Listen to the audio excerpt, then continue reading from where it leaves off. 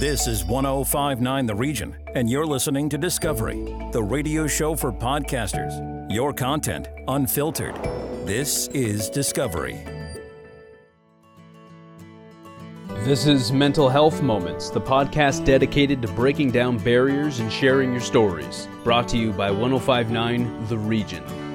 Hey there, and welcome to another episode of Mental Health Moments, hosted by yours truly, Phil McCabe, and brought to you by 1059 The Region. This podcast, in my view, is designed to share as many stories of as many people as humanly possible and really delve into what mental health is, how it impacts people, how we can help people experiencing mental health crises, and so on and so forth.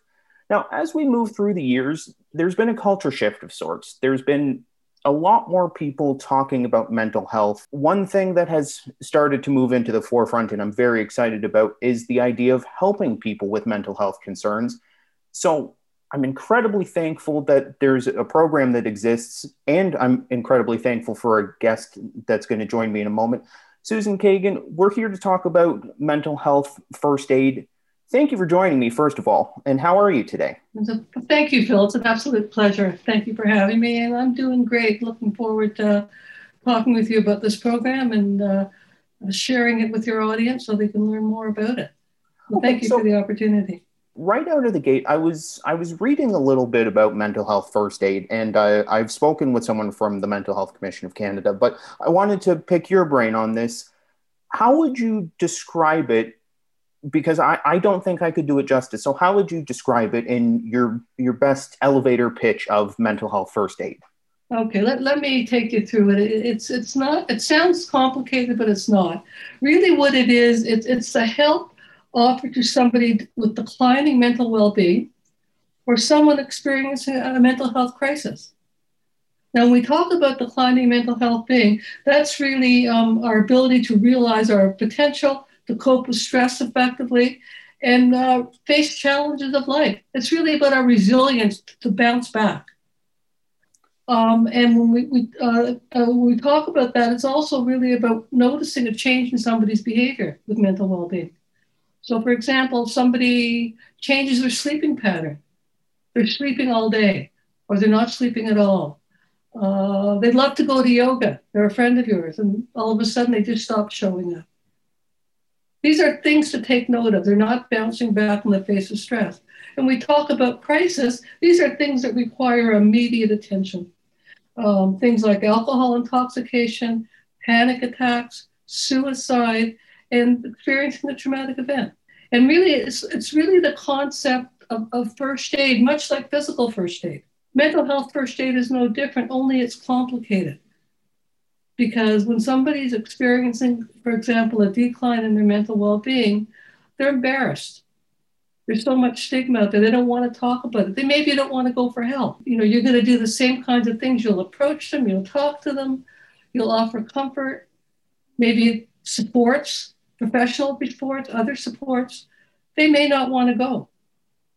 They may not acknowledge that they need to go at that point. So what do? You don't leave them alone. You come back again. Maybe in a week or so, you talk to them again, you approach them again. So there's resistance. You know, it can be a bit challenging that way. And, looking through your website, I saw that there was a tab, The Big Picture, and it talked about recognize, respond, and guide. Can you explain what those three mean, and in terms of the big picture and in terms of the mental health first aid courses?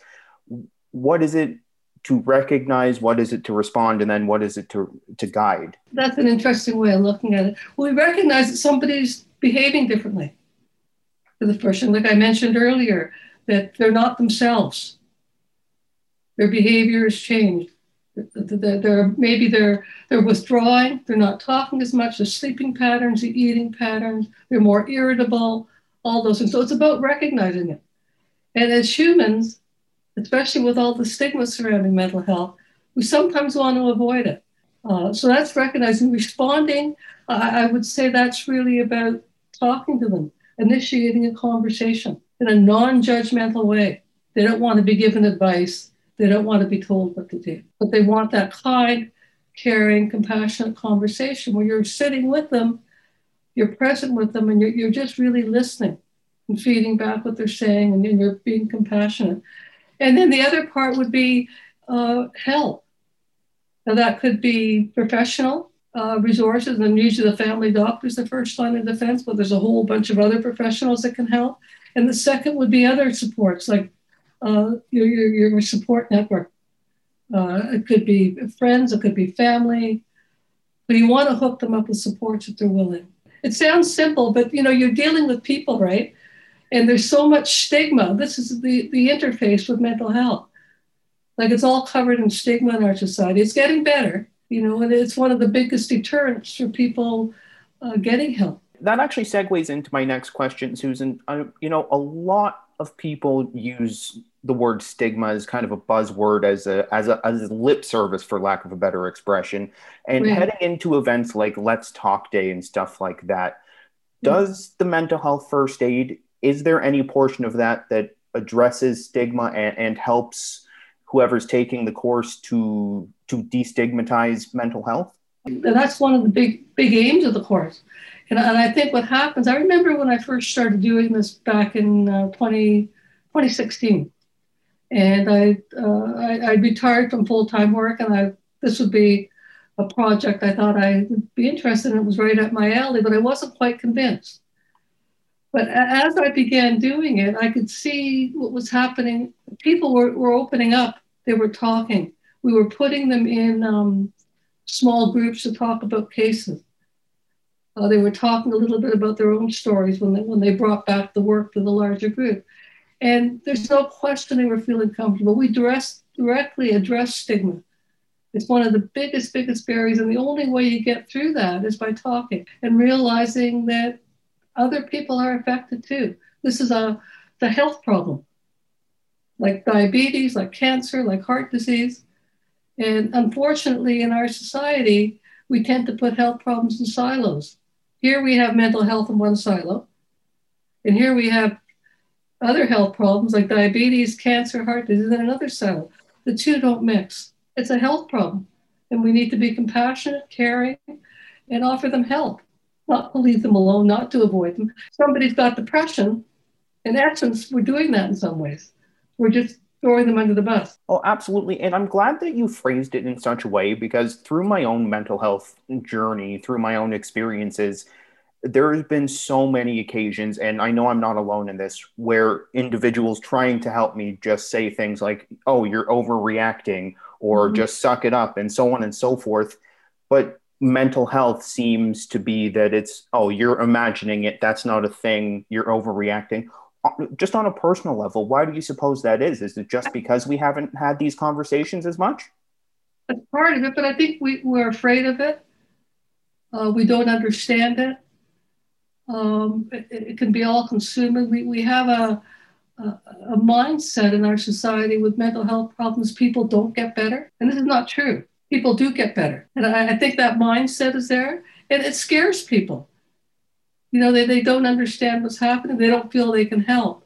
But I think we really need to have hope and optimism about it, because people with mental health problems do get better. There's treatment out there, and it works. Now, I'm not saying that everybody does. I'm not trying to say that at all. But everybody with diabetes doesn't get better either. We're dealing with diversity. People from different cultures, different backgrounds, and there's different ways of being and ways of understanding mental health. Like, some cultures think people with mental health problems are possessed. I mean, it wasn't that very long ago where people had very few rights if they had a mental health problem. Well, we're certainly moving towards a better world for helping people through mental health. And that's where I'm very excited that such a thing like mental health first aid exists and continues to grow and evolve. But, going back to my own experiences, I've learned as of late, just before the pandemic, especially when I started to look internally and reflect on my own mindfulness, my own inadequacies, for lack of a better word, it really was that I had to look internally and kind of accept that perhaps I was having some mental health concerns. So with all that said, throughout the mental health first aid courses, is there any portion of it that you think the skills that you would use on another individual to help someone else that would translate to helping yourself as well? Or is it entirely focused on helping those around you? Yeah, absolutely. One of the goals of that is to have people taking the course notice signs of mental health struggles in themselves. And what we do is we have what we call an acronym of different tasks that you do as a mental health first aider, and we call it LGs. And really what that stands for, it's an acronym. It stands for A is approach, assist, and assess. L is listening non-judgmentally. G is giving reassurance and support. The first E is encouraging professional supports. The second E is encouraging other supports. And finally, we have the S, which is about self-care. And that's about using this LG model to check in with yourself. Like, how am I doing? What's going on with me? Has my behavior changed? Do I need help? And to what has helped me in the past? So part of all these LG actions are to check in with yourself. When you're helping other people with mental health struggles, it's stressful. It's not an easy thing to do. So really what you need to do is look after yourself, make sure you have that time where you can recharge. Like if you keep giving, you become emotionally bankrupt. Take all the money out of the piggy bank, you don't put any back, you have nothing left. Okay, so this is what self-care is all about. And this is an important part of the component. We have to look after ourselves, check in with ourselves. How are we doing? I'm so thankful that that's part of that course. Just because you said it best, how can we take care of other people if we're not taking care of ourselves at the same time? So just one more time, what's the acronym? LGs, ALGEES. Wonderful. Now, Susan, before I let you go, how can people get more information about mental health first aid, whether they want to be trained on mental health first aid, whether they want to help people? How can people get more information on that? Okay, what they can do, the mental health website is mhfa.ca. All the information is there. They can call me at 416-458-0326. I'd be happy to answer their questions. My email is Kagan, Kagan _51@hotmail.com. So those are some, and I'd be glad to answer people's questions. The course is now virtual. Okay. And just out of curiosity, I was looking through the website. It appears that there was areas that were directed to different demographics in terms of helping them. When you do the mental health first aid course, is it almost like you're applying for a college course where you have common threads throughout, and then you can branch out to different, I'm trying to help LGBTQ people, I'm trying to help senior people. Is that how it branches out? I don't know if it's so much branches, but it depending where you're working. So if you're working with seniors, you may want to take that course. If your focus and work is mostly with children and youth, you may want to take that course. Okay, I do what they call the standard course, which is sort of generic. Okay. It could be applicable to anybody. It gives you the basic tool. The basic tool are the LGs that we teach, the tasks. Wonderful. Now, Susan, I have a tradition on this show, and again, I hope you'll indulge me. If there's someone out there struggling with a mental health crisis, a mental health concern, what would you like them to know right now? Oh, I think there's several things that there's help out there. A lot. It's not an uncommon thing to struggle with it. That doesn't mean there's anything wrong with you. There's people to talk to. There's people that care. Reach out. Don't suffer in silence, because there is help out there. That has been easily the most common thread since I started this podcast, that everyone, that we are not suffering alone.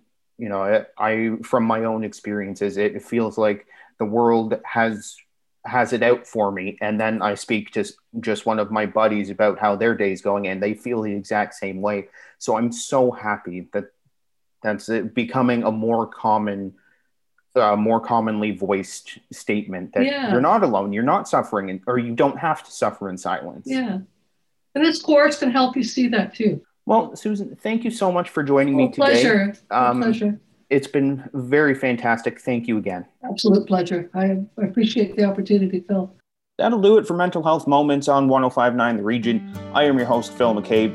Until next time, I'll close with You Are Loved. If you or someone you love is struggling with mental health concerns, contact a local agency near you. This has been Mental Health Moments, brought to you by 105.9 The Region. Do you have an idea or a podcast to share? Send it to us here at Discovery, the radio show for podcasters on 105.9 The Region. Hey there, hi there, ho there. You got Nick and Cal with another episode of Chit Chat on Discovery at 105.9 The Region. Nick, how you doing, buddy? I'm doing fantastic, Cal. How about you? Oh, I'm doing good, man. I'm doing good. I got a chance to enjoy some weather over the last week when it got nice and warm there, so I'm happy, enjoying my summer. Anyway, before we get ahead with the cast here, I just wanted to let anyone that hasn't listened to us at Chit Chat here before, or maybe people who have but forgot, that you can find us on Instagram and Twitter at AEH, the Canadian slang, Chit Chat. That's A Chit Chat on Instagram and Twitter. Tons of really cool stuff up there. Check it out. Yeah, check us out. Nick, you been watching much of the Olympics? Not live. I watch a lot of the reruns. Oh, because yeah, no, live. Dude, live is like 2 a.m. 2 a.m. They got stuff going on. It's live, yeah. No, it's no good. And you know what? We're having a lot of firsts this year. Maybe not as many medals as, like China or the States, but a lot of firsts. Yeah. Like we've got our first medal for women judo in Canadian history. We got our first gold medal in a decathlon. So we're doing cool things. Oh, and Penny Oleksiak's just like taking everybody's medals. But Cal, did you know? Oh. Most gold medals at the Olympics are mostly made of silver. Oops. Despite the popular belief that the gold medal is composed of pure gold, this hasn't been the case since as far back as 1912. Now, today's Olympic medal, it's an imposter. It's made almost entirely of silver, with approximately 6 grams of gold in total to meet the standard that's been laid out by the Olympic Charter. Yes, there's an Olympic Charter. And the medals for the Summer Olympics in Tokyo were made from 80,000 tons of recycled electronics. Wait, say that again? The medals for the Summer Olympics in Tokyo were made from 8,000 tons of recycled electronics. Oops. An Olympic gold medal made from pure gold would cost up to $32,000. Yeah, I was going to say, it'd be pricey if you were like, yeah, this is pure gold, congratulations. You won a 10-second race, here's $26,000 in gold. Imagine how much resales you'd get, though. Imagine, like, Penny Oleksiak. She's got 8 of them, so of course she's going to get rid of a couple. And that's not selfish. That's a lifetime of hard work put in to get to the Olympics. So not shame on you if you sell a couple for some bling, because they don't really get paid much at the Olympics unless you got, like, sponsors. Yeah, no, there's not too much money flow through the athletes there, that's for sure. No, it makes sense. It makes sense. It's hard to gripe on that, but that's good to know. Nick, did you know a blue whale's heart weighs almost a ton? A ton? That's like 2,000 pounds or 907 kilograms, whichever you prefer. Just quickly on that, like, have you ever noticed that we do measurements in distance in kilometers, metric system, but then we do weight in imperial? Right. Like that, it doesn't make sense in Canada. But anyway, that's my rant. But yeah, weighs 2,000 pounds and beats once every 10 seconds. What? Once every 10 seconds. The opposite of that in animal terms would be like a hummingbird. There's a species of hummingbird where their heart beats like 1,260 times a second. Wow. Literally 1,260 times more faster than blue whale heartbeat. There you go. Drugs. Yeah. Cal, did you know there are a total of 2,150 billionaires in the world with a combined $10 trillion? Wow. Yeah. Billionaires' wealth in the world is greater than that of 60% of the world's population. Mm-hmm. Yeah, I've heard this stat before that it's a small group of people, you could fit on one boat. Yeah. That are, more wealthy than a large portion of this world. Exactly. So I just wanted to take a minute to thank all these billionaires for leaving our entire planet in ruins while they take day trips to space. Yeah, that's the new billionaire thing to do these days is leave Earth. Dude, combined, they could literally change the world, but instead they choose to play whose is bigger. They aren't for real. They aren't even doing anything as far as research in space. They are literally just going up and down like a carnival ride. Yeah, they're just taking a quick taxi, to get a view and then come back. Yeah, it's just like a couple clowns spinning around in teacups. Jeez. Nick, did you know that a dog's sense of smell is so good that it can detect a teaspoon of sugar in 1 million gallons of water? What? A 1 million gallons of water, to visualize that, is like 2 Olympic-sized swimming pools. And if you drop a teaspoon of sugar in there, the dog will pick it up. He said, "Oh yeah, that's sweet water."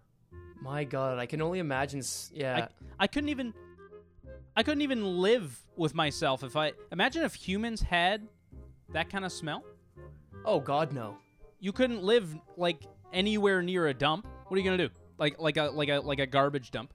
You couldn't even like work near a garbage can. Yeah. You would have to be literally, and I mean, there would be no deodorant at all. Well, I guess deodorant, but no like fancy sprays. No, but you'd have to. You'd have to get like you would just be. I feel like I wouldn't be able to even stand myself. I'd be like constantly applying Axe. Yeah. Or so to like get a. That's nuts. That's crazy. And they're just, and you see dogs now. Now you know, Nick. Next time you see a dog with his head out the window of a moving car, he is smelling everything. Like you have no idea. Or he's getting away from whatever's in the car. smelling the grass on the greener side. Yeah. Oh, Cal, did you know that in 1902 the first speeding ticket was issued? Most cars back then could barely reach 70 kilometers per hour. It must have been a school zone. 1902. What kind of car was that? That was a box on wheels being pulled. Isn't that like cart and buggy? Yeah. That's horse and buggy for sure. That's like some wagon wheel. You're still passing people that are in a horse and carriage driving that thing, I feel like. Yeah. That's tough to do, but good on them for being the first. You know what I mean? I would have prided myself on that.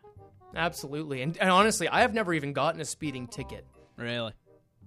I'm too scared to get one, so I just don't speed. Your day will come. Knock on wood. Nick, did you know that in the mid-19th century, lobster was so cheap that they'd feed it to prisoners? What? Wow.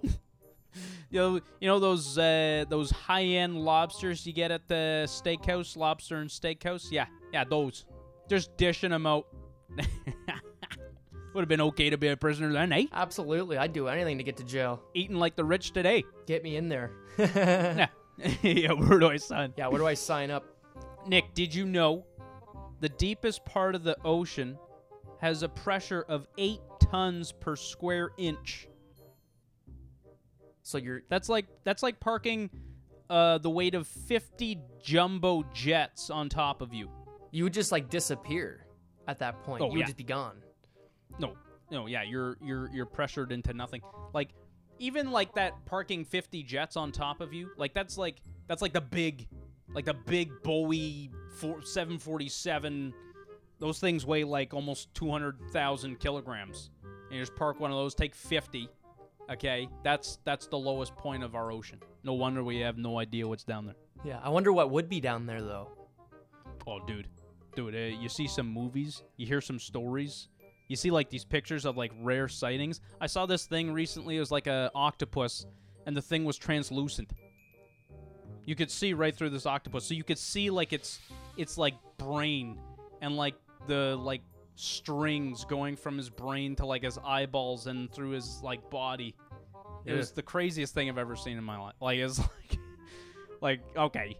Yeah, okay, yeah, sure. You won't find me down there, that's for sure. In fact, I won't even be going into the ocean. I'll stay in a boat, or I'll just stay out of the water. Yeah, I like my pool, right? Yeah. I like the pool. Feet planted on the good. ground, that's for sure. That's my go-to.